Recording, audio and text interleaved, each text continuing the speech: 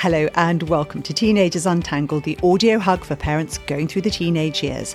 I'm Rachel Richards, and if you've been a regular listener, you'll be very aware that I've become, more and more interested in the concept of community because, I think there's the foundation of society and something we're missing in today's world. Just the other day, someone on Twitter complained about the number of people on public transport who were playing loud videos, music, conversations in carriages, as if they were in their own sitting room. Now, I thought it perfectly illustrates how important it is for the functioning of a strong society that we are clear that manners are about considering the environment we're in and the needs of others rather than simply operating in a way that pleases ourselves. Of course, teenagers are going to be very self-centred, but they're beginning to operate in a wider world. So it's really a key time to start clearly explaining the importance of good manners. So this week, I've decided to invite writer Brooke Romney onto the show to talk about her, she calls it a book, but it's not really what it is. It's more like a small flip chart that you can stand up on a table and use to create discussions. The title is 52 Modern Manners for Today's Teens, and there's a link in the episode notes where you'll also find links to the previous episodes that I mentioned in the discussion. When I got the flip chart, I sat down with one of my teens and started going through some of the rules. She actually stopped me to say, this is really good because if you were to try and tell me these things without this chart, I would take offense. I said, really? And she said, yeah, I'd feel you were picking on me. Knowing that they're just things I need to understand and that all teenagers can struggle with them, it really helps me to engage. Obviously, you don't have to buy the flip chart. You can write out a whole load of, I'm sure you can find manners elsewhere. I'm going to start writing my own, but it's good. So the first question I asked Brooke is the obvious one. Why did she decide to write down her own version of Manners for Teens? Rachel, I love that question because I'm so passionate about why I created it. And it's because I was watching two groups of teenagers. One group who understood social norms. They understood how to relate to others in their world.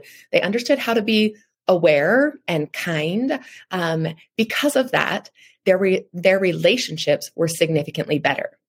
Because their relationships were better, I watched them go into a positive feedback loop during those teenage years where people were excited about them. They were getting opportunities. They had a lot of connections. Then I watched the other group who struggled with social norms. They struggled with connection. They struggled with being aware, courteous, kind, those types of things. And the saddest part of this was that it affected their relationships. And because of that, they went into a more negative feedback loop where people didn't give them those chances or those opportunities. They didn't have those connections. Their self-esteem really suffered. And so I wrote this book because I wanted teenagers to have the opportunity in a very simple way to learn some of these social manners and these social norms that could give them a very different trajectory in their life that could make them feel so much more successful and confident now and in the future. I absolutely love that. I think you're really hitting on something important there, which is this, that very often we don't even know why it is that people are not responding well to what we're doing. And they have expectations of us that we're not actually living up to. And I think there's the sort of social norms. A lot of the key information about social norms it's not been kept up. And I think also with lockdown, there was an awful lot of that kids would have been exposed to that sort of disappeared. Don't you think? I think you're exactly right. And I think what happened is first we introduced a lot of personal technology devices, which disconnected children from having those opportunities to observe how life should go, how relationships go, how conversations are back and forth, all those really simple things. And then we introduced lockdown. And so it all came in one big swoop. And I think as the kids started coming out of it, what the adults were noticing is, how come my child doesn't this? How come they don't understand this? And really the problem is they didn't get those years to observe it. And that's how children learn. And so then they become teenagers and we suddenly expect a lot of them when it comes to social situations, and they just didn't know how. So true. It's so true. And there's a book written by David Brooks who writes for the New York Times. His thing is why everyone's social skills are getting worse. So I don't think it's just teenagers. I think generally I think partly it's because of the movement of communities and the lack of this sense of community, which I talked about in a recent podcast, how I've really only recently understood how critical our communities are to our well-being and our understanding how to behave. But I think also I'm not religious. I don't go to church. I was very religious at one stage in my life. And I think that churches used or religion gives people a kind of guideline. Like, this is how we're supposed to behave. This is what we do when this happens. And without those elements like the community or the religion, where do we get this information from? You know, I think you're right when you talk about this lack of community, and especially, like you said, for adults, but also because of that, our kids aren't going. You know, they're not going to these social situations. And I think we forget that social norms, kindness, manners, understanding how to relate to each other, those things are things we have to practice. They're not just things we're born with. And so even as adults stopped practicing how to relate to each other, how to be part of a community, they started forgetting. And as the kids are watching the adults not understand how to do it, they're not learning those things.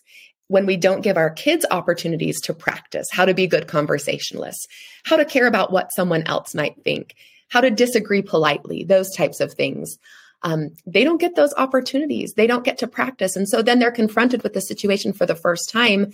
And a lot of times they crash and burn, which when that happens, they think, well, I'm not good at this. Forgetting that relationship skills are something that we can work on, something we can get better at. I love the growth mindset.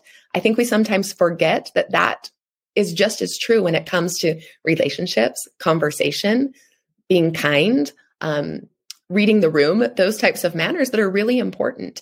We can get better at those, but it's going to take a really deliberate choice by parents to do it themselves, to model it, and then to give their kids opportunities to do it well, and sometimes to not do it well and help them figure out how they can do it better. Yes, we talked in one episode about friendships and how a lot of kids didn't get that chance to just practice making friends, going up and talking to people they didn't know. And we even talked about how you can model it, how you can give them opportunities to go and talk to somebody they've never met before, and how that works. And when I did the Good Manners episode, I said at the end of it, I'm going to write down what our manners are as a family. You know, what should we? And I never did. Yeah. Which is why I like this, because I looked at it and thought, you've done it. You've got 52, which is obviously one a week by the looks of it. And it's in, what I like about it is this is what I'm looking at is a stiff cardboard stand up, so that you can put it out in the kitchen or somewhere that's very obvious, so that you can actually have it visible to people walking past, and then perhaps discuss it at meal times. Or, when you've actually talked to people about how they use it, or when you thought about how people should use it, what were your intentions? Well, I love that you asked that question, Rachel, because one of the reasons why I did it is because I think parents all have really good intentions. Just like you said, I thought, I'm going to talk about our manners. I'm going to make this list and we're going to do it. But the reality of it is parents are busy. And while we have these great ideas, a lot of times it's just hard to execute them in a way that works for teenagers. And so as I was creating this book, I actually had three teenage boys at the time. And so I had a really great focus group of what might work. And they have very different personalities and learn very differently. And I thought it was so important that this book was accessible, regardless of the way our kids learn. So I wanted it to be visual. I wanted it to be quick and snappy, because that's the world they live in. They're not going to read a book if we give it to them about manners. They will not be interested in that. But they might read one page if it's standing in front of them very often. If a teen wants to learn on their own, they can just take it in. They read it. They figure it out on their own. I have one kid who likes to learn on his own. He doesn't want to hear it from me. But then I have others who love to learn through connection. And so we talk about it at dinner. We have discussions. We see where they've used it, where they've seen it kind of not go well. And I also wanted to give parents an opportunity to say, you know what? I did what I could. My kids might not be taking it in. They might not be choosing to do it right now, but they've learned this information. And when it's important and when it matters, I have faith that they are going to put it into practice. Yes. And that's actually really key, isn't it? Because quite often something we will think is important at that time may not land because they haven't experienced difficulty with it. And being able to come back and flick through it and go, that's what I did wrong. And being able to say, maybe what happened there is, and perhaps try it slightly differently next time could be really helpful. I love, there were a few that I really liked. I liked all of them, in fact. Did you, when you were trying to whittle down what to have, because you've actually produced a second one, haven't you? I have, yes. Of them out now. So you must have thought, actually, I'm not finished. I did. How did you, so like the first one, when I flicked it over, because it's like a flip chart, the first one was introduce yourself. And I suppose that's a good one to start with. But how did you choose the sequence? Was there any sort of thinking through the sequence? Was it things that seemed more urgent than other things? Or is it basically that these are all things that we have to learn at whatever time we choose? I feel like they're all things we have to learn, but I was very deliberate about the sequence. I wanted there to be physical manners that might be easy for someone to implement quickly. So I wanted kids and teenagers to feel successful. They can introduce themselves. That is something that's very easy for them to understand and know how to do. But then other things might be a little bit more nuanced, like the manner that says find new friends. If people are always excluding you, if they're always unkind, if they're making you feel like you don't belong consistently, then it might be time to look for new friends. That's a bigger manner. That's a little harder to tackle. So I wanted kids to feel successful and also be able to stretch themselves. So I was really careful about the way we ordered the book so that 1 week might feel really easy, hold doors open. That's a very easy manner. And then the next week might be a little more difficult when it says, don't leave one person out. I wanted them to be able to do both. Yeah, that's really interesting. And the introduce yourself start was a very interesting one, because that was the thing that my friend said her daughter had complained about that she hadn't been taught, was that with the French, they have a very specific way of going to a party or another person's house. Is quite formal, and you would always go up to the hosts or the parents and you would introduce yourself. You would say something really lovely about, thank you so much for having me, what a lovely house you have, or something, and then you toodle off and do your thing. And then at the end of being there, you would never leave without going back to the person and saying thank you. And it's a very formal way of doing it, whereas a lot of the British kids, and I'm not sure what it's like in America, but they kind of ghost their way in. They float in and just, I can see them in the distance. And, I've said to my girls regularly, that doesn't happen. They have to come and acknowledge me. It's impolite for them to just kind of use my house and then disappear. And it's a thing that's quite common in our culture. And it feels so much it's just lovely when a teenager comes up and acknowledges you and talks to you. Slightly surprising, but lovely. Well, America is just like Britain, and maybe even a little more casual. We could definitely lean into the French side of that. But both of those manners are actually in the book, because what I hope teens understand from this is it is putting you in a better place every time you use these manners. If you are the child that goes to someone's house and says, "Hi, Mrs. Smith, it's so nice for you to let us come over. How you doing?"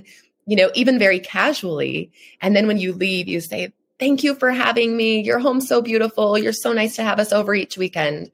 That person gets invited back over and over again. In my house. As often as possible. And that's what I hope teenagers are understanding from the book. It's not about, I need to do these things because it will make my mom look good, or it will make my parents happy. That is a wonderful reason to do certain things. I think teenagers today, at least in America, need a different reason. And that reason for them from this book is, this will give you a more successful life. This will create better relationships. You will be the type of person that people want to have around. You'll be the person that gets promoted in your job. These types of really nuanced social manners are what make successful people. Not just successful teens, but successful people. I hope they understand that. And as they put them into practice, I've seen and heard many stories of kids saying, wow, this actually works. Yes. And it's fascinating because, for example, one of the really interesting ones that you mentioned was keep your phone on silent. And what I had noticed was that my teens had started to, when you're in a room with other people, even if you're on your own with them, they would be having a conversation on their phones with somebody else. And I, it was one of those things I had to say, that's incredibly rude and really offensive to the person in the room you're with. But it just hadn't occurred to them. They hadn't thought about how that might feel for the other person, because I think they're so used to this constantly being connected and feeling like you're in a flow relationship with everybody. And it's a hard thing to get through to them. It really is. And I think one of the things that I've heard from parents who use the book is it's so nice to have a third party, because oftentimes when, parents are saying so many things, and I think kids oftentimes will just tune them out. But when they read it in a book, what they realize is it's coming from an authority figure. There's hundreds of thousands of families having the same conversations. And the other thing that I love is it's so much less personal. I think as parents, sometimes when we're correcting our kids, and especially if we're feeling like we are correcting them often, it can create a little dissonance in the relationship. And either the kids start to ignore the parents because they just think, oh, they always think I'm doing something wrong. Or they start to say, I don't really care. They don't know what they're talking about. They don't live in this current world. They're old, or, whatever that is. And having it in a book makes it so they realize like, oh, this is a community issue. This is something everyone struggles with. It's not so personal to me. And it's not even coming from my parents. This is coming from an outside source that says this is important. And it helps them think that maybe they could believe it and put it into practice. And they can also do it without being frustrated at their parent for always correcting their behavior.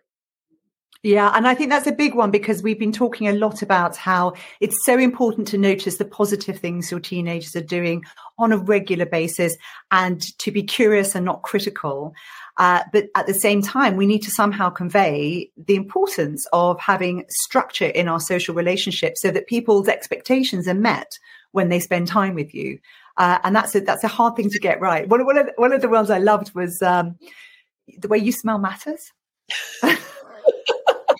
Because we have actually done an episode on that, on, stinky teens and how you deal with it. And so was that because you have 3 boys or? Yes, it was. And one of the interesting things to me is some kids are very aware of it just naturally, and they're very hygienic and they make sure they're showering often, and others just don't seem to notice. And that's one of the things that I really felt like was important with this book is certain kids just don't get things as simply, quickly, or as easily. It's not that they don't want to, it's truly that they're unaware. And so I feel like this book helped those kids who are a little more unaware just say, oh, wait, maybe I do smell bad. Or if I shower in the morning and then I go to practice and then I'm going to get together with people later that night, I'm going to have to shower again, even if I've already showered in the morning. I didn't want them to have those negative effects just because they didn't know or because they weren't aware. And Brooke, that's so important, because I think I've got 4 kids, 2 a bonus and 2 on my own. And I can definitely see a difference between the way that they onboard information, and some of them really need to have things quite explicitly explained, and others don't. And it can feel quite hard for the ones when you've got to explain it to them, because they can feel like, well, why are you picking on me? But you're not. You're just trying to make something a bit more clear because they're clearly not seeing it. And I do like that. And the nothing online is private.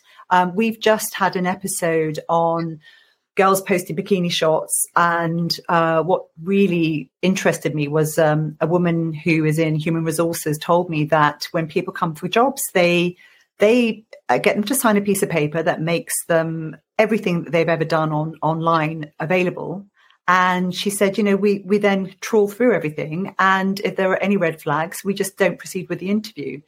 And it's really, even when people think they're behind a wall or and it's very easy in your own room to think that what you're doing doesn't matter. No one's interested. It's going to be fine. And then to find out that later on in life, it's going to impact you. It's going to have an impact on you. It must be a really big thing. So having someone else explain that is quite useful. Yeah, that's probably of every manner in the book. If teens could understand that one, I think it would save the most amount of heartache. This one's a little bit more of trying to get on the offensive before they make a decision online that could really affect them. And like you said, not just now, but in the future, reminding them that everything can be screenshot. Even if you erase it, it never goes away. And so it's just something that I feel like is really, really important for the teens of today to know as early as possible so that they don't get themselves into trouble that they never meant to be in. I think most teens are good. I think a lot of times they just don't have either all the information, the know-how, or sometimes even just the executive reasoning to make the choices that are congruent with their values. And it's interesting because I'm seeing a lot, actually even further down the line when they're in their 20s, of people saying, people don't like something, or, I was supposed to go on a date with somebody and they just ghosted me. And this also happened recently with a group where they just didn't know how to say something to one of the members of the group. And so they just kind of didn't let the person know what was going on. And I think it's a very, very difficult thing to navigate. And we need to give them skills on how do you tell somebody something that doesn't feel comfortable? How do you break up with someone without crushing them? How do we do? These are things that really are subtle skills which just need attention and some support, I guess. Do you have anything that covers that? There's one manner that says decline kindly.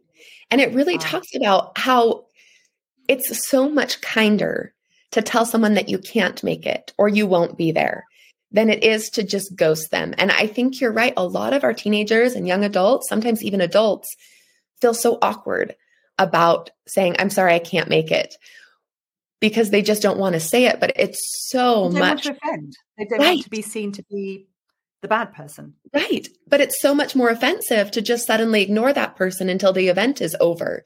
And so giving them skills, and not just skills, but helping them know that it's okay if you can't make it. It's okay if you have other plans. That's just part of being a human. But the other part of being a human is being honest in a kind way. And I think that manner can really help kids and parents practice what that looks like. The other thing is if you've gone over that manner and your teen does get into a little stickier situation where they're not sure how to navigate something, perhaps they can come to you and say, I feel so bad. I'm not going to be able to make it. Or I made plans with this other group and this person asked me if I could hang out. I don't know what to say. And you can work with your kids in doing that. I love that the book opens these conversations. It's not the beginning and the end. It's just the beginning of the conversation. It also lets teenagers know these are conversations we can have. I'm here to help you. I want to help scaffold this. Mm. And I think that one of the things that I've noticed a lot with my teenagers is they will bump up against something, or they will be worrying about something, and they'll come and tell me about it.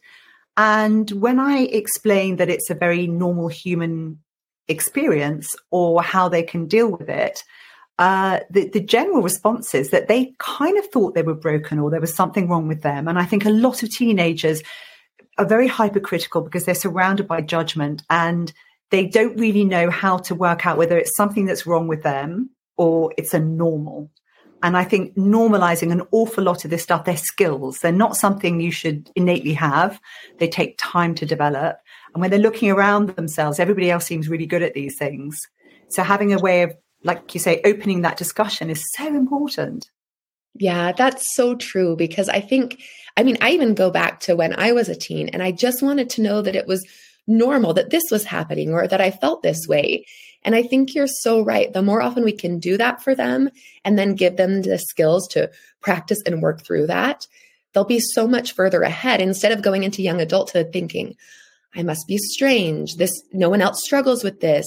One of the things I love about these books is that there's 104 things that teens all over the world are struggling with that we're, tackling. So when one teen says, I don't know, it's so hard for me to make friends or to start a conversation, that's the first manner in book 2. Start a conversation. This is how you do it. Let's practice. And it's not just you. You might see those 4 people that are really good at it, but there's a room of 100 people that are waiting for someone to start a conversation with them. Right. Yes, absolutely. And this whole, one of the things you said was you attract what you put into the world. if you want friends who lift you up, be that person who lifts people up. And, I've heard that in other discussions where they say, I front foot being kind and I assume that other people will be kind. And I tend to get that back because people are waiting for someone to be kind, or people are waiting for someone to open the door. Yeah, I looked at those two groups of kids. The other thing that I noticed from the kids who, were doing well and feeling successful was they assumed that people liked them. It was just an assumption. They walked into different situations assuming that people would enjoy having them there. When they called someone to hang out, they assumed that they would want to go and do something with them. The other group assumed that people wouldn't. And they walked through the world like that. And it was a self-fulfilling prophecy. They walked into a room assuming that nobody would like them there. And because that's the person they presented, it usually happened. And so I think there's so much power in feeling very in control of your life, not in a strange way, but in I can make good things happen for myself. I'm someone who's worth getting to know. I'm someone who can bring a lot to the table, and presenting yourself as that type of a person. And I guess by having some solid skills where they can look and think, oh, I know.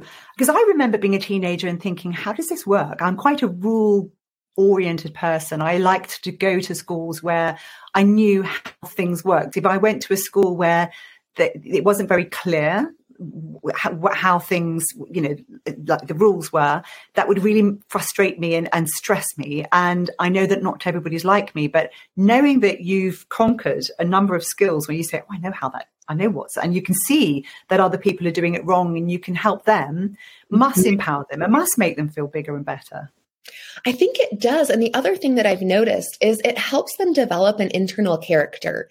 They start to become some of those manners. So there's the second manner, I think, is pitch in. So when they walk into a room, they've become a person who's helpful. They know what that does for people and the energy there. And so even if they're not getting straight A's, they're someone who's very useful because they pitch in. They're someone who knows how to be a good friend. So even if they're not the most popular person in the school, they know they're a great friend. And so even when they don't get invited somewhere, they have another group of people that they know they can be a great friend to. I think it's so important that we help our teens develop some of these internal characteristics that can't be taken away by an outside world or by someone's opinion. This gives a lot of internal confidence. And this builds on the idea of expectations, having high expectations. That's got nothing to do with passing grades at school. It's a belief in your teenager that they're capable of things that are really subtle and ephemeral, but are critical to our relationships with other people, and being trustworthy and knowing that they in their heart of hearts that they're a decent person will definitely build that sense of worth. I think you're right, because whenever there's dissonance between who we want to be and who we're being, that's when our confidence really goes down. And we see that a lot during the teenage years. And part of that is just natural and something that they have to be able to work through. But the more skills we can give them to be able to align who they want to be with who they're being every day, I think is something that's such a huge gift for parents to their teenagers.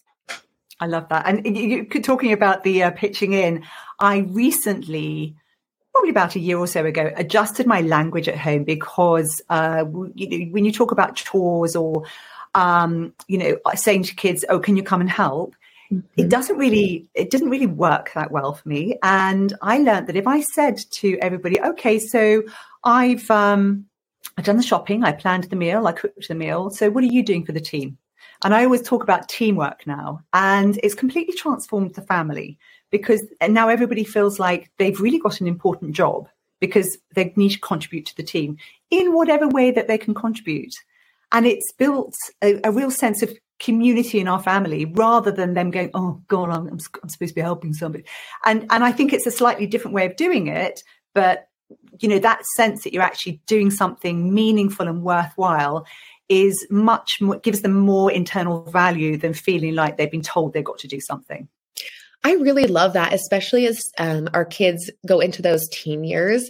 Another thing I love about what you're doing is it kind of puts fairness to the side, and it really celebrates individual contributions, because if you're a great cook and you don't mind cooking and it's a way that you want to do that for your family, you don't need everyone to take turns to make the meal, but you do need them to be pitching in and to be a part of the team and be a part of the family. And I love the way that you're doing that. And I feel like that type of language would really resonate with a teen, as opposed to, you have to do this. This is your job. Yeah. This is, so I love that. I love that skill.